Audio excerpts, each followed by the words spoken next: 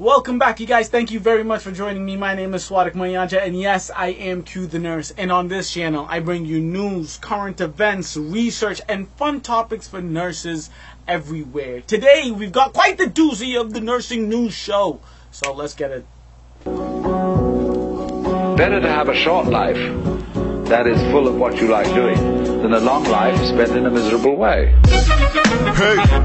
So to start off this week's nursing news, I have to start with this horrendous story that's been, it's been everywhere. The group of nurses, these horrific nurses, in fact, horrific people in general, that were laughing in the worst situation ever. And if you don't know what I'm talking about, let me give you some context, alright? So, a World War II veteran, James Dempsey, 89 years old, was residing at Northeast Atlanta Health and Rehabilitation Center in February 2014 when he repeatedly triggered his call bell while gasping for help. Roughly 8 minutes later, 8 minutes, god damn it, that's a long time.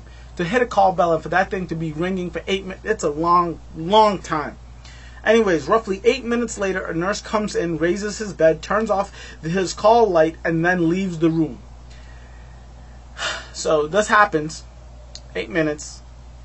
He's waiting 8 minutes while gasping for air. The nurse comes in while he's gasping for air. The nurse turns off the call bell, raises his bed, and leaves. Doesn't call for help, doesn't start CPR, doesn't call a supervisor, not a doctor, nobody. Just turns off the call bell, raises the bed, and leaves the room. So this right there alone is a situation that no one wants to ever be in as a patient and as a nurse. That is just absolutely the worst thing you can possibly do, right? Just no empathy, no sympathy, no care, no compassion. It's disgusting. It's disgusting. That alone is disgusting. But that's just where the story begins. That's not even where it ends.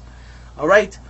So nearly an hour later, nurses called 911, but by that time it was way too late. So Dempsey's family, the only reason we know objectively of the times and how long the patients were in there is because there was a hidden camera that Dempsey's family put in there. With the worst nursing I have ever seen in the history of nursing going on, the worst part of it is how the head nurse tried to cover up her own tracks.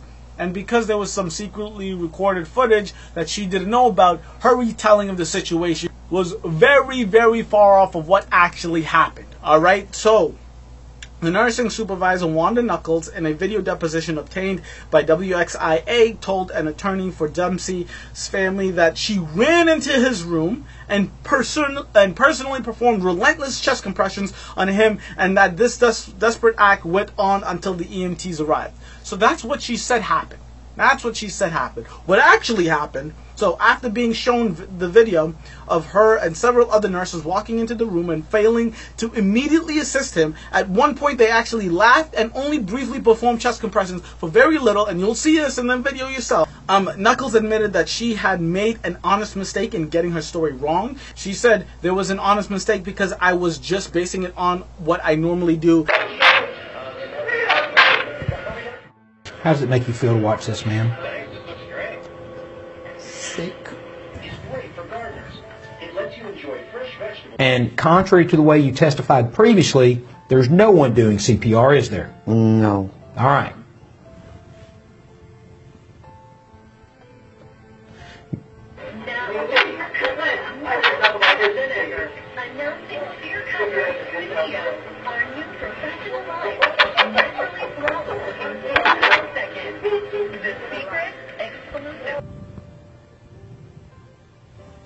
Man, was there something funny that was happening at 6:30:41 on February 27th, 2014 in the middle of this attempt to resuscitate Mr. Dempsey? I have no clue. I can't even remember all that. I haven't been in too many